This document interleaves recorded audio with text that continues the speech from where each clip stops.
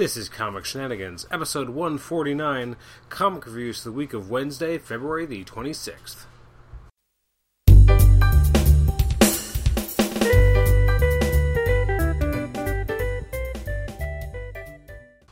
Welcome to Comic Shenanigans. This is episode 149, the comic reviews episode for the week of Wednesday, February the 26th. I am your host, Adam Chapman. Every week we take a look at the comics that were released the previous week, and we do a simple rating between 1 and 10, just on what that issue is like. I usually like to do a little bit of a background of the issue itself, what it kind of covered, and then do a little bit of a discussion on what worked in it and what didn't. These episodes generally run between anywhere from 30 minutes to 45 minutes. We're usually looking at anywhere from 10 to 17 comics. This particular week, we're starting off with Aquaman 28 as we continue the current run by Jeff Parker. He obviously he picked up where Geoff Johns left off with Aquaman. Paul Pelletier remains the penciler on this particular book. For the most part, I'm enjoying the tone that Parker injects into the Aquaman book. A lot more humor than Geoff Johns was putting in. I do like the ideas of an intrigue. He's definitely doing an interesting balancing act of developing more of the underwater aspects of Aquaman's life, as well as trying to ground him from a surface world perspective as well. Also, we have this character who's kind of walking around Amnesty Bay, kind of trying to get a glimpse of Aquaman, asking people about him, wanting to interview him. I'm wondering where this is going to go. This issue, we have a bit of follow-up of what happened in the last issue. And we also have this underwater human outpost that's been built, and Aquaman obviously doesn't kind of take too kindly to this outpost being created. He sees a man being mauled by a bunch of sharks, so he goes to protect this man. He's attacked by this outpost before Dr. Shin is able to convince them to lay down their weapons and allow Aquaman into the base. That part of the issue I thought was really strong. Just you're setting up an antagonist for Aquaman. You're also setting up a future discussion between him and Dr. Chin as to what exactly is going on. So that I'm looking forward to. Unfortunately, that's only like the first 8 or so issues, and the rest of the issue is a really awkward, weird high school reunion that Aquaman goes to, and it's kind of a little bit of a glimpse of what he was like before he left Amnesty Bay, but it's a little ham-fisted. It goes on too long. It feels like something that you maybe would have started the book off before we learned to take Aquaman more seriously. Like when the book started, there was definitely a sense of Aquaman being a bit of a loose character, and they're kind of playing with him, and the idea that people kind of make fun of his presence. But now it just feels out of place. Overall, I'm going to give the issue a 6, and mostly that's because the latter half of the issue really kind of falls flat, whereas the first half was so strong. It was really well put together. Pelletier's artwork is fantastic, although I have to admit there were some panels with when he's swimming the color work seemed a little... the color and inks didn't quite seem up to par. And the whole, again, I think Pelletier wasn't as comfortable with the non-Aquaman parts. When he's doing Arthur Curry at the high school reunion with Mira, I think it's a little bit more uncomfortable. And it's just kind of a weirder vibe. Whereas when it's underwater and he's doing the Aquaman action, I think that's where he's in his element, and he definitely excels. Whereas the non-superhero stuff, I think, dragged a little, and not just in the script, but also in the art. To the detriment of the issue, unfortunately. Next up is Batman Superman, number 8. This is... Actually, when I look at it, I'm trying to remember if this is part 1 or part 2. This is part of the First Contact storyline. This is part 1. It's by Greg Pak and Jay Lee. I've read very little of their Batman Superman because I really was turned off by the first issue. Still, I find the artwork by Jay Lee is... He really is a great artist when it comes to accentuating the creepy and the weird. When it comes to showing the darkness of Batman, I think he goes overboard, and it just doesn't quite work. This is the kind of storyline that's bringing together Huntress and Power Girl with the Superman and Batman of our current Earth, the New 52 Earth. obviously they're from Earth too, and they're trying to deal with Power Girl having energy surges, Superman trying to help protect her, as well as Batman and Huntress trying to kind of lend some friendly advice and help as well. It ends up not going so well for Superman by the ending. It's definitely an interesting storyline. I like how it's written more than I like how it's illustrated. I think the art really fails to captivate me because it just doesn't seem like it's the right fit. I like the story. It's kind of an interesting way of having it written where you have Batman and Superman's different perspectives on everything, which is, again, not necessarily new or interesting, but I do like how they're doing that, and also having Huntress's own internal narration, so you have her and Batman kind of narrating most of the issue. I thought was really cool, and also having Superman's narration. Like, I think the internal narration and monologues are actually extremely important to kind of helping motivate the story and move it along nicely. I'm going to give it a 6, though, and again, I think a lot of this is because as much as I enjoyed the story, the art was just not the right choice. It just looks sloppy at times. I think Jay Lee used to be able to do many different styles, and now I think he just does creepy and weird. I think ever since he did Dark Tower, his artwork has never really recovered from that, and he's done a lot of weird, creepy stuff before that. I mean, he did amazing work on, The Century, Inhumans with Paul Jenkins, actually both with Paul Jenkins, now that I think about it. That stuff was really good. That's when it was like over 10 years ago. His style kind of reached a certain point where I think he has stopped progressing, and now everything kind of looks like that particular style, which is, for me, something I saw a lot of when he did the Dark Tower series for Marvel. So that's why it's only going to be a 6 for me. Next up is another of the all-new Marvel Now launches. It is the, I think, highly anticipated launch of Fantastic Four #1. This is written by James Robinson with artwork by Leonard Kirk. They're now wearing red costumes, which is never really explained and seems really out of left field. I like Leonard Kirk as an artist. I do like James Robinson as well. I think, I don't know, I expected something different here.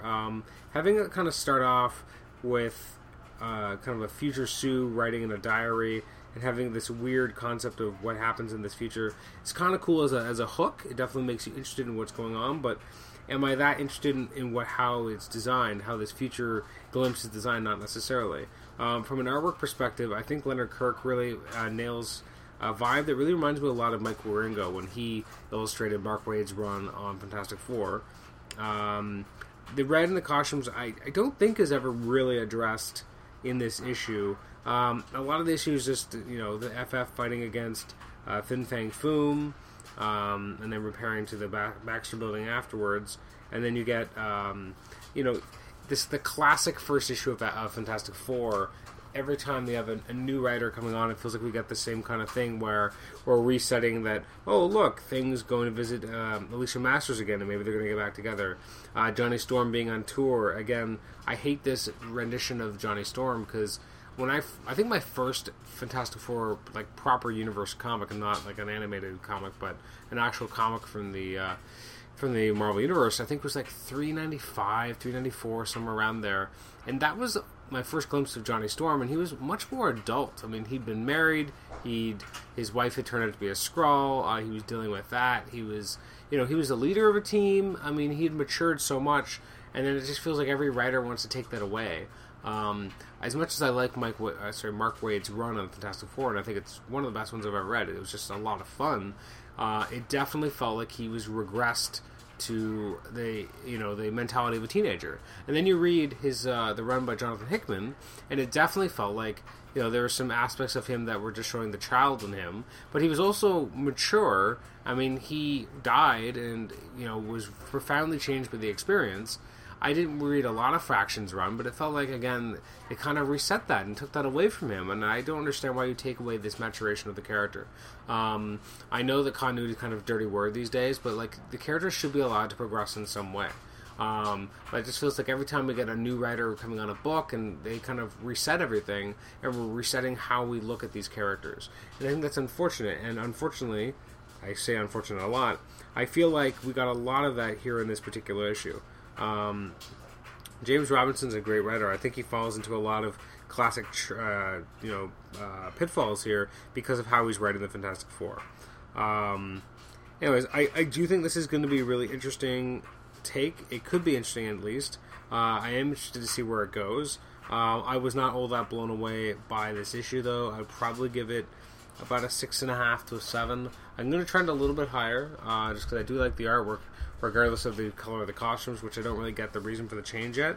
So we'll see. I mean, so far I'm going to give it a 7. I hope this run gets better. You know what? Part of me is thinking maybe I'm even rating it too high, even giving it a 7. I'm gonna downgrade it to a 6. I'm really conflicted about it, but I think it has a lot of room to grow. It's not bad. It's just it's not the greatest first issue either, and I think it's a little slow. It doesn't. I think one of the best first issues of any particular run on the Fantastic Four in the more modern age is Mark Waid's, because as much as I said, there are some issues with kind of resetting the decks and kind of showing everyone to be their kind of stereotypical classic personifications of the characters.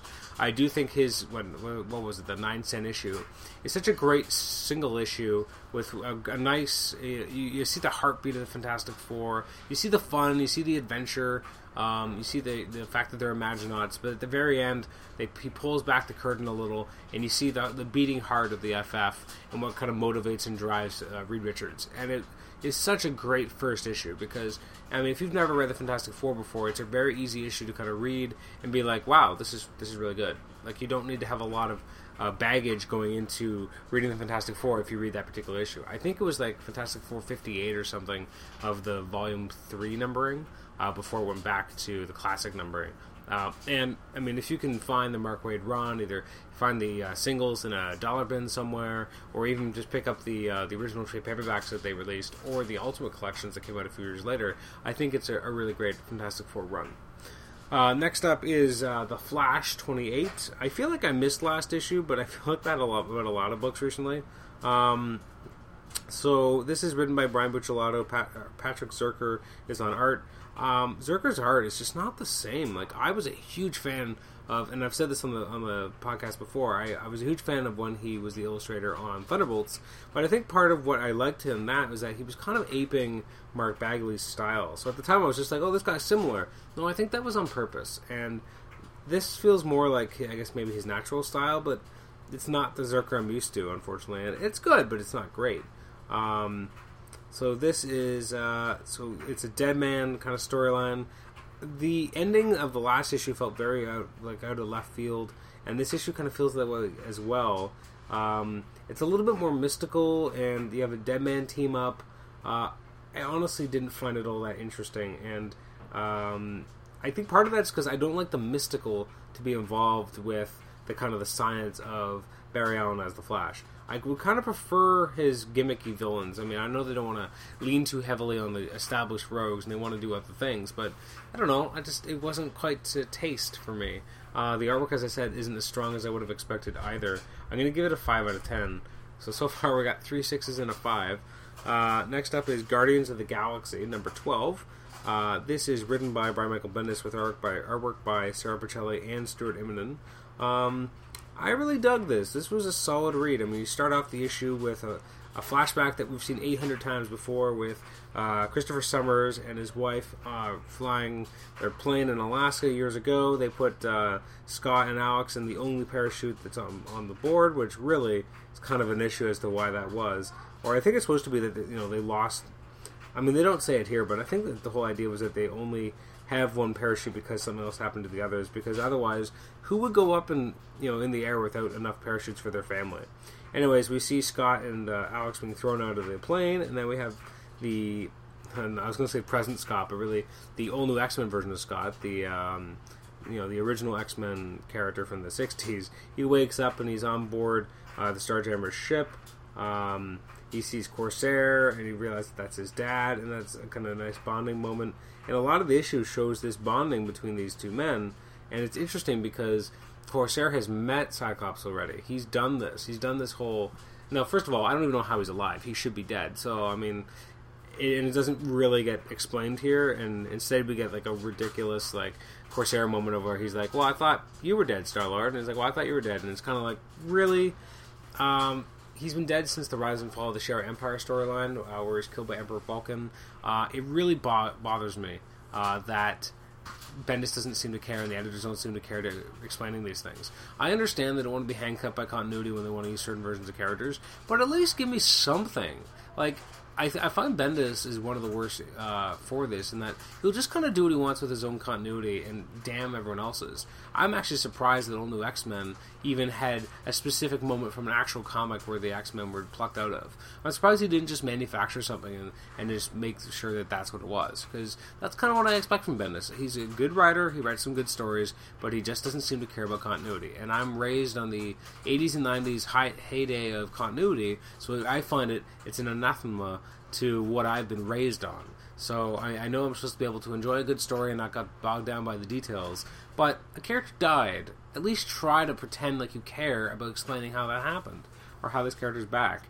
Also, I mean, whenever I think about going back and reading Guardians of the Galaxy from a few years ago, 2008, it makes me mad that, like, they've absolutely changed the Star-Lord character. I mean, the way he was in Annihilation and Annihilation Conquest is so cool, and what he is now is so much more bland, and the whole his dad thing, I mean, it just really pisses me off. It bothers me. I don't care for that development, which we see a lot of here. I do like having, the fact that Gladiator, regardless of being the Magister of the Shi'ar Empire, is still, training with the Shi'ar Imperial Guard, and I like his discussions with Oracle here about putting Jean Grey on trial. Again, a lot of the issue is Scott and Corsair having their heart-to-heart, but there's also some really good stuff here with Scott Summers and X-23, and I kind of like how they're developing this. It's weird because it's a younger version of Cyclops and a female clone of Wolverine, and their regular male selves hate each other, but there's this weird bond between the younger clone and previous version of, which I kind of like. And I mean, that original Brandon Peterson cover was atrocious with them making out, but I kind of like what they're going with it. It's kind of interesting. There's more here again with Oracle and Jean Grey kind of having their telepathic conference, and then finally Jean is put on trial, which there isn't much of before the issue's over. And I'm interested to see where they go with this in the next issue, which is All New X-Men 24, which is, I guess, chapter... I want to say that's chapter 5, sorry. For some reason I thought this was a 5-part story, but thankfully it's not. So I guess part 6 will be in Guardians of the Galaxy 13. The only issue here is that the Guardians get really short shrift. To be honest, this is much more of an All New X-Men storyline. The Guardians are just kind of along for the ride. This is their own issue, but you'd be hard-pressed to realize that it is, because there's so much focus paid to the All New X-Men. So I'm going to give this issue an 8. I dug it. I mean, I definitely have some issues with parts of it, but I thought it was a pretty strong script and great artwork. Next up is Hawkeye, number 15. This was great. I mean, the cover is fantastic. The Fun and Games Hawkeye, and it has all the creators are on this word search, which I really like. It's written by Matt Fraction, artwork by David Aja. It's once again Hawkeye and his brother against the Tracksuit Mafia. The Fraction once again plays with the sequence of events here, and kind of you see elements here and there, and you're kind of jumping all over the place as you're kind of filling in the blanks of this tableau and understanding what the full chronology is, as Hawkeye and his brother fend off any attackers to the building that he's been living in. That being said, I mean, there obviously is some logic leaps here, because realistically any superhero could have helped fix this, like a more powered superhero. But Hawkeye has enough contacts that he could have fixed this more easily if he had either someone's money or someone's power. But as it is, it has kind of a brutal ending with the weird teardrop killer that we've been seeing recently, with Hawkeye stabbed with 2 arrows and also his brother shot. I mean, again, the Mazzucchelli comparisons for David Aja are incredibly apt here. The script is absolutely solid. I mean, as much as there might be some logic leaps here and there, it's, as long as it keeps an internal logic, which it is, it's remained an incredibly enjoyable and engaging book, and the artwork is breathtaking. I'm going to give this a 9 out of 10. So next up is none other than one of my usually one of my favorite books, and that's Manhattan Projects number 18. This issue is called Assassination. It's once again by Jonathan Hickman and Nick Pitarra. You have Jordi Belair doing the colors. This was really, really awesome and brutal and a good issue. First of all, there's a lot of shocking things here. I love that you have, I believe it's MacArthur, against the weird blue alien from the last 2 issues. The first half of the issue is just them having this knockdown, drag-out fight, and it's so brutal but awesome. And at the very end, basically the human wins and then gets to wear a giant alien blue ear around his neck.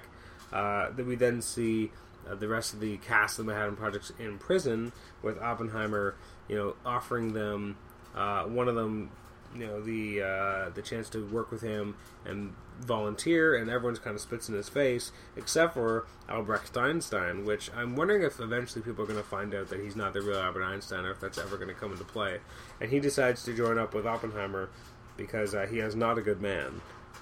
We then go to Leslie Groves, and he is actually ends up, his life is saved by MacArthur, who now has a different way of viewing the world after what he's just gone through against the giant blue alien, and he extends a kind of a hand to Leslie Groves to say, you want to work with me to protect us from those who are these aliens and these weird, asses.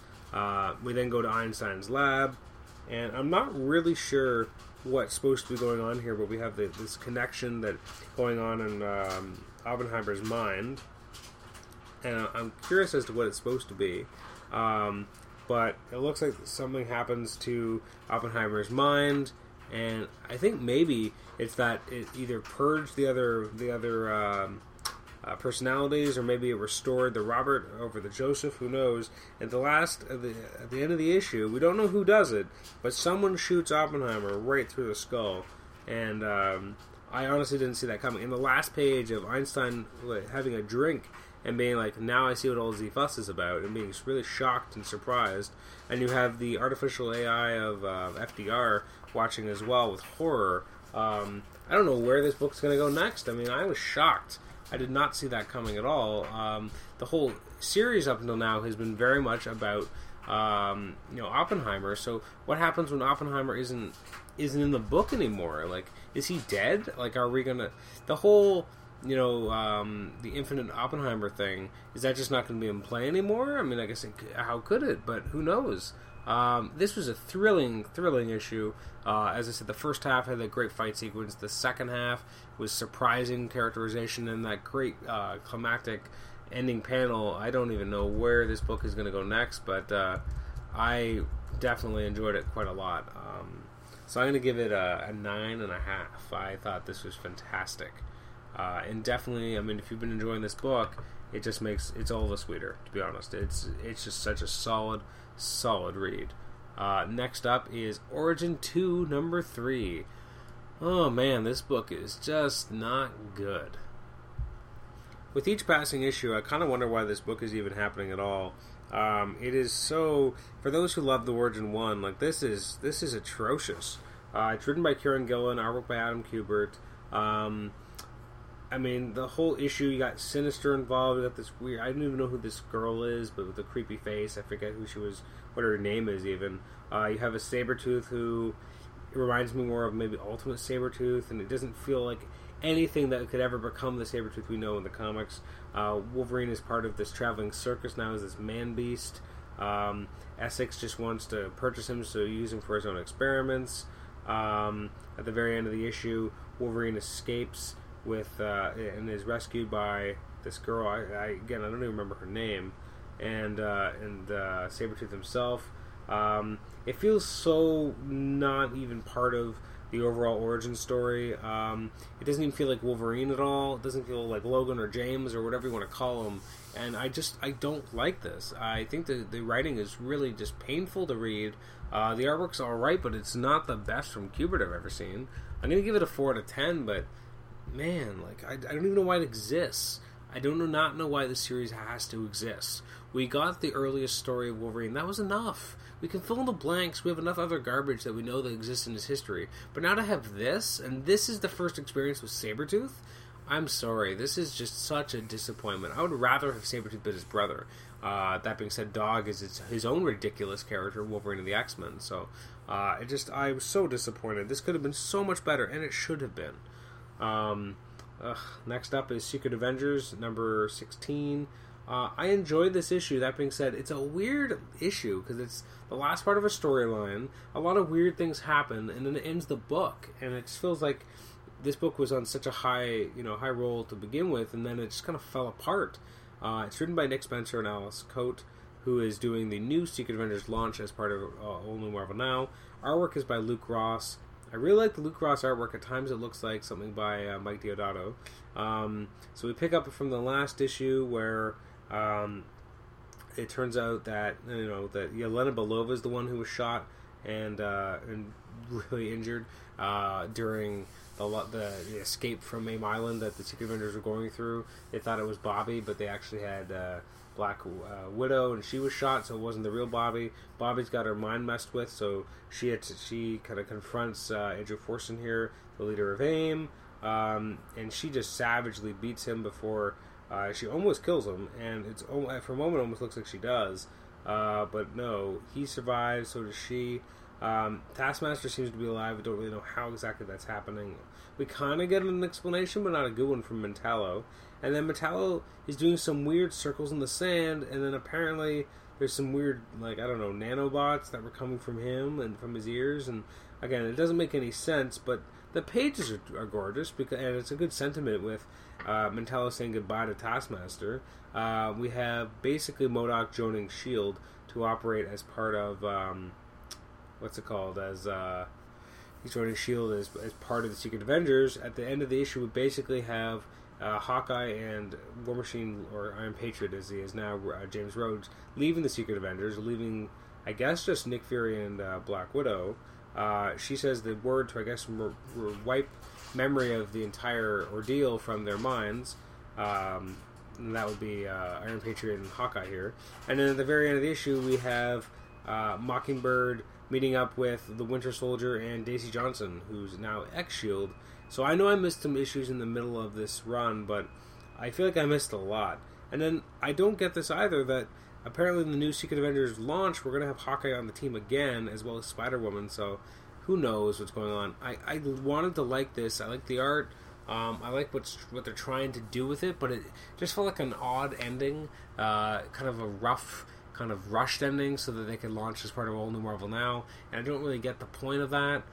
This book started so strong, and it kind of felt like it fizzled, and a lot of what we're seeing here is really just setting up the next stage, and I'm hoping that Mockingbird will be somewhere, but I don't even know if it's going to be in Secret Avengers or not. I'm going to give it about a 6.5. There's a lot of good elements here, but as I said, and as you're hearing me say, there's also a lot of stuff that doesn't quite work. Next up is Superior Spider-Man 28. This book is great. This is Goblin Nation Part 2. So I guess how many chapters are there left? There's 29, 30, 31. So there's 3 chapters left of Goblin Nation. The artwork is by Giuseppe Camuncoli. Dan Slott continues to write it. They're really kind of going no holds barred here. We have Spider Island being bombed. Spider-Man is just barely able to escape himself. I do like that his henchman dies. I don't like that his henchman dies, but I like that he says, not number 23, he was my favorite. Such a real interesting Doc Ock line. The way that they've written Doc Ock is kind of being above certain things and being a bit of a dick. That is a perfect line for him. The Mindscape stuff I find less interesting because I just don't really like where it's going, generally. And then we have more developments with the Goblin Slayers, so that'll be coming up in the next 2 issues, so that'll be exciting. Having Mary Jane she has got to be the most schizophrenic character in terms of how she's characterized, but I like how she's characterized here as she fends off some of the goblin minions who go after her with her web shooters that she keeps in a safe, and then she rounds up Jay Jameson and Aunt May to try and get them out of Dodge so that they're safe from the goblins. The last page is really kind of scary as Menace in the guise of Lily Hollister picks up Anna Maria, so it's definitely, I'm hoping they don't kill off Anna Maria not only because it would very much be a women in refrigerators moment, but also just because I like the character. That being said, she may not have any place in a non-auto Parker. I really enjoyed the issue, though. There's a lot going on, almost too much at times, but I mean, it's for so many comics that have decompression problems and there's not enough happening, that's never a problem with Superior Spider-Man. If you're a book written by Slott, generally, there's more than enough ideas to go around. In fact, he's probably packing too much in. And in this day and age, when you're paying $4 for a comic, at least as you are for Superior Spider-Man, I'd rather get too much than too little. So I give it an 8 out of 10. Next up is Talon, number 16. I'm surprised this book is still going. I don't really like the new status quo, mainly because I just don't understand what's happening or why this book is even still around. The character has no real point in living as a character. Like, he had a very specific origin and motivation, but now that's all gone. Tim Seeley is writing it with artwork by Jorge Luis. I kind of like the art, but I just don't care for the story. And having, like, Calvin Rose dealing with being this kind of dead thing, that he's not the way he was when he was human. They're trying to kind of build up a supporting cast of sorts, but I just didn't find it engaging or interesting or all that thrilling. So I'm going to give it a 5.5 out of 10. Next up is Thunderbolts 22. It was actually more fun than I expected it to be. Although I really don't like the covers. Who's doing the cover right now? Julian Totino Tedesco. Not a big fan, but I do like the artwork in the interiors by Carlo Barberi. Charles Soule. He's doing a good job with the story. And I do like that they're kind of confronting something that Peter David left, which didn't need to be so quickly, undone, but at least it's done properly in terms of we got a proper story showing Strong Guy being, kicked out of being king of the hell.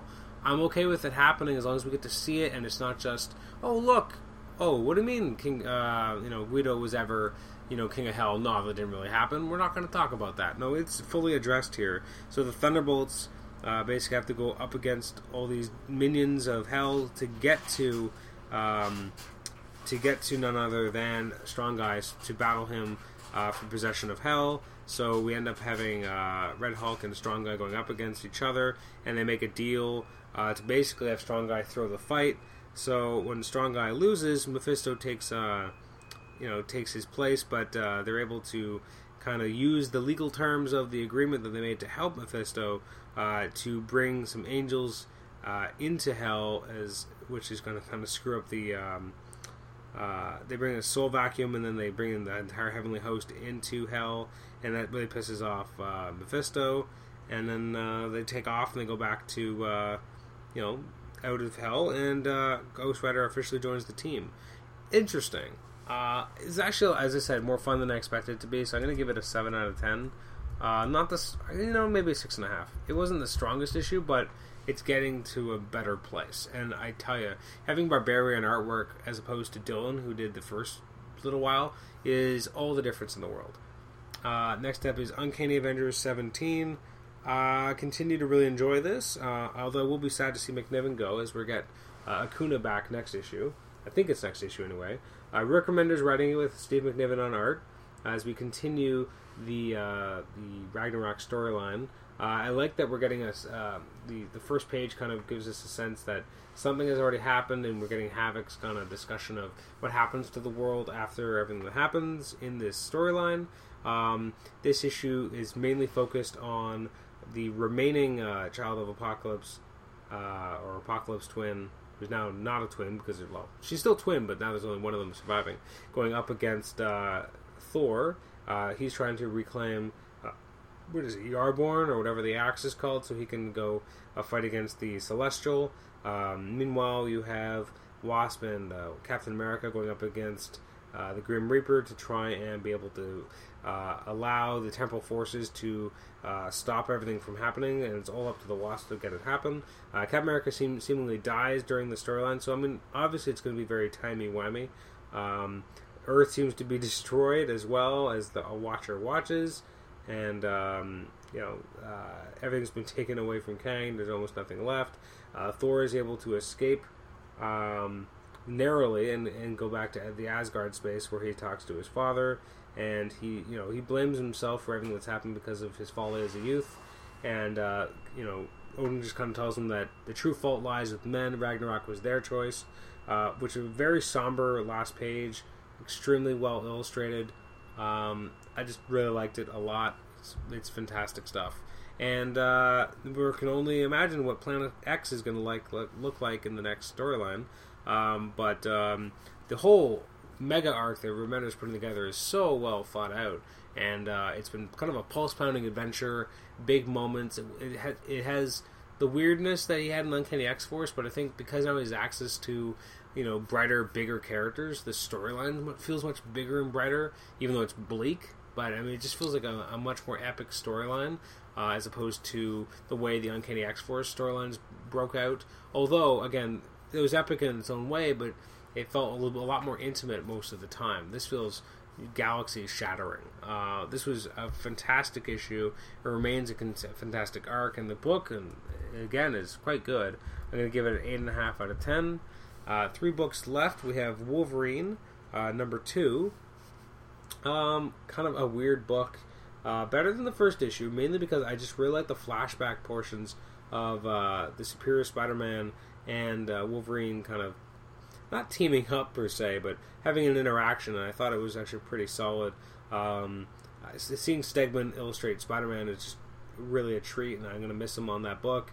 You have Otto and Wolverine coming from extremely different places, but having a discussion of kind of moving beyond one's limits, and their potential faults, what gets in the way of doing what you need to do, changing. Wolverine has obviously noticed that Spider-Man's changed a lot as a person. He's wondering, what kind of brought that about, but he also thinks that it's kind of working for him. We're seeing a little bit of the present stuff, but I think maybe the reason why I thought this issue was so strong is because there's much more of a focus on the events leading up to Wolverine becoming what he is now, which I still don't really like all that much. But the path to get there I found interesting, even though I don't like the destination. But there's not as much in the so-called present. It's much more the moments leading up to it with Superior Spider-Man and him kind of learning and deciding to go a certain direction. So that I really enjoyed. So I'm going to give this an 8 out of 10.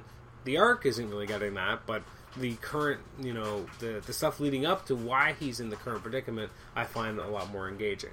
Then we have Wolverine and the X-Men 42, which is the last issue. And I just feel like we've done this before. It didn't feel all that original. I just feel like it hasn't been that long since we've had a story of kind of the future of the Jean Grey Institute, and now we get yet another story of an old Logan deciding to shut down the school, going through it with Edie, juxtaposed with a graduation, which feels really early for a lot of these characters, and I don't know. It just bugged me. And you got these ideas of what happens in the future, which I find these days doesn't have the same kind of thrill it used to. Especially it's the last issue of the book, so it has that Jeff Johns feel on Green Lantern, where we got a large segment of it kind of looking at what happens in the future, but who knows if it's actually going to happen, because new writers are going to come on and fuck it all up. So what was the point of even getting that story done? And the whole thing is very protracted, with Logan deciding to shut down the school, him having a conversation with Quentin Quire, again juxtaposed with the younger version of Quentin Quire graduating when he didn't expect to, and then I guess the negative zone being breached in the future, and then Wolverine deciding to reopen the school when he's a much older man. I just didn't care for it, and the dupe stuff, and I don't know. And then the way the book kind of ends with Bachalo on art again is kind of nice, but and then the book's over. I just didn't. I don't know. It feels like there wasn't a good thorough line through the entire series. We had certain sub-arcs that happened, but when it all kind of ended, it didn't feel like there was a good payoff to me. I just felt like it just kind of, we're ending the book because Jason Aaron's leaving, but we're not really ending the book, because then we're going to launch a new version of the Wolverine and the X-Men book as part of All New Marvel Now, so it feels very disingenuous, but at least it's a new creative team.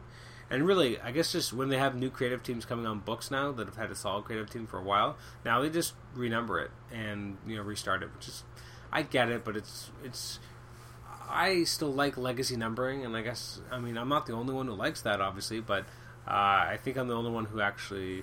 Sorry, I don't think anyone likes it who actually works for Marvel or DC and actually has impact on these things, actually cares for legacy numbering at all anymore. This issue was written by Jason Aaron with a lot of artists. We had Nick Bradshaw, Pepe Larraz, Ramon Perez, Sean Crystal, Steve Sanders, Nuno Alves, Tim Townsend, and Chris Buccalo. That is a ton of people. And it kind of shows, to be honest with you, because there's not a lot of consistency in the art. I'm going to give it a 6. It had elements I liked a lot, and then I also had a lot of stuff I didn't necessarily like. Also, I wish that there was a page breakdown for which pages were done by which artist, but they decided that they didn't want to provide that. And the last book I'm going to take a look at is World's Finest number 20. This is part 2 of the First Contact storyline. It's written by Paul Levitz with artwork by Silva. Let's see. Actually, it's co-conspirator is listed as Greg Pak, obviously, because he wrote his chapter. Scott McDaniel actually did the breakdowns with R.B. Silva on pencils. And then inks by Joe Weems. I enjoyed this more than chapter 1, probably just because the artwork was a lot better. And having Batman and Superman kind of being at odds, and also seeing how Huntress and Power Girl handle it as well. I don't even know who this villain is who Huntress fights against, though, but it's interesting, too, because you have Huntress and Superman, and you have Power Girl and Batman for a while, so I kind of like the juxtaposition, and those wouldn't necessarily be the characters you expect to get together. So I did enjoy it. I'm interested to see where they're going to go with this, if it's ever going to lead to Power Girl and Huntress being able to go back to their own world or not. I dug this. I'm going to give it maybe a 7 out of 10, which is a whole point higher than the first chapter. I thought it was a lot more solid. And again, a lot of that because of the artwork. Although I miss not having the conflicting narration, because I like the narration in Batman Superman that we got, all the different characters giving their bird's eye view, and we didn't really get that here because I guess Levitz didn't want to use that mechanism. And I think that it would have helped, because I think it was what works in these Batman Superman books when they have the conflicting narration of the two characters. I like when they give different comments, or they'll say one thing and they immediately are referencing what the other person just said. So you have their dialogue, and then you also have their internal dialogue as well. So you have what they're actually saying, what they're thinking, and then what they're thinking about each other. And I always like that. So anyway, that's 7 out of 10, and that's every book for this week that I'm going to be taking a look at. The books I didn't get a chance to look at that came out this week include 100 Bullets, Brother Lono number 8, Adventures of Superman number 10, All-Star Western 28, Avengers Assemble number 24, Batman the Dark Knight number 28, Beware the Batman number 5, Cataclysm Ultimate's Last Stand number 5, Catwoman 28, another Gothtopia chapter, which I just didn't really care to read, DC Universe vs. Masters of the Universe 5, Dead Boy Detectives number 3, Deadpool 24, Forever Evil Argus number 5, George Romero's Empire of Dead Act 1 number 2, that's a confusing title, Indestructible Hulk number 19, Justice League Dark number 28, Fireflies number 8, Marvel Universe Ultimate Spider-Man 23, Mighty Avengers number 7, Miracle Man number 3, Revolutionary War Super Soldiers number 1, Scooby-Doo Where Are You number 42, Superman 28, Superman Lois Lane number 1, Teen Titans 28, and Wake number 6. That is a lot of books. Looking forward to this coming week, which I guess will be, March 5th.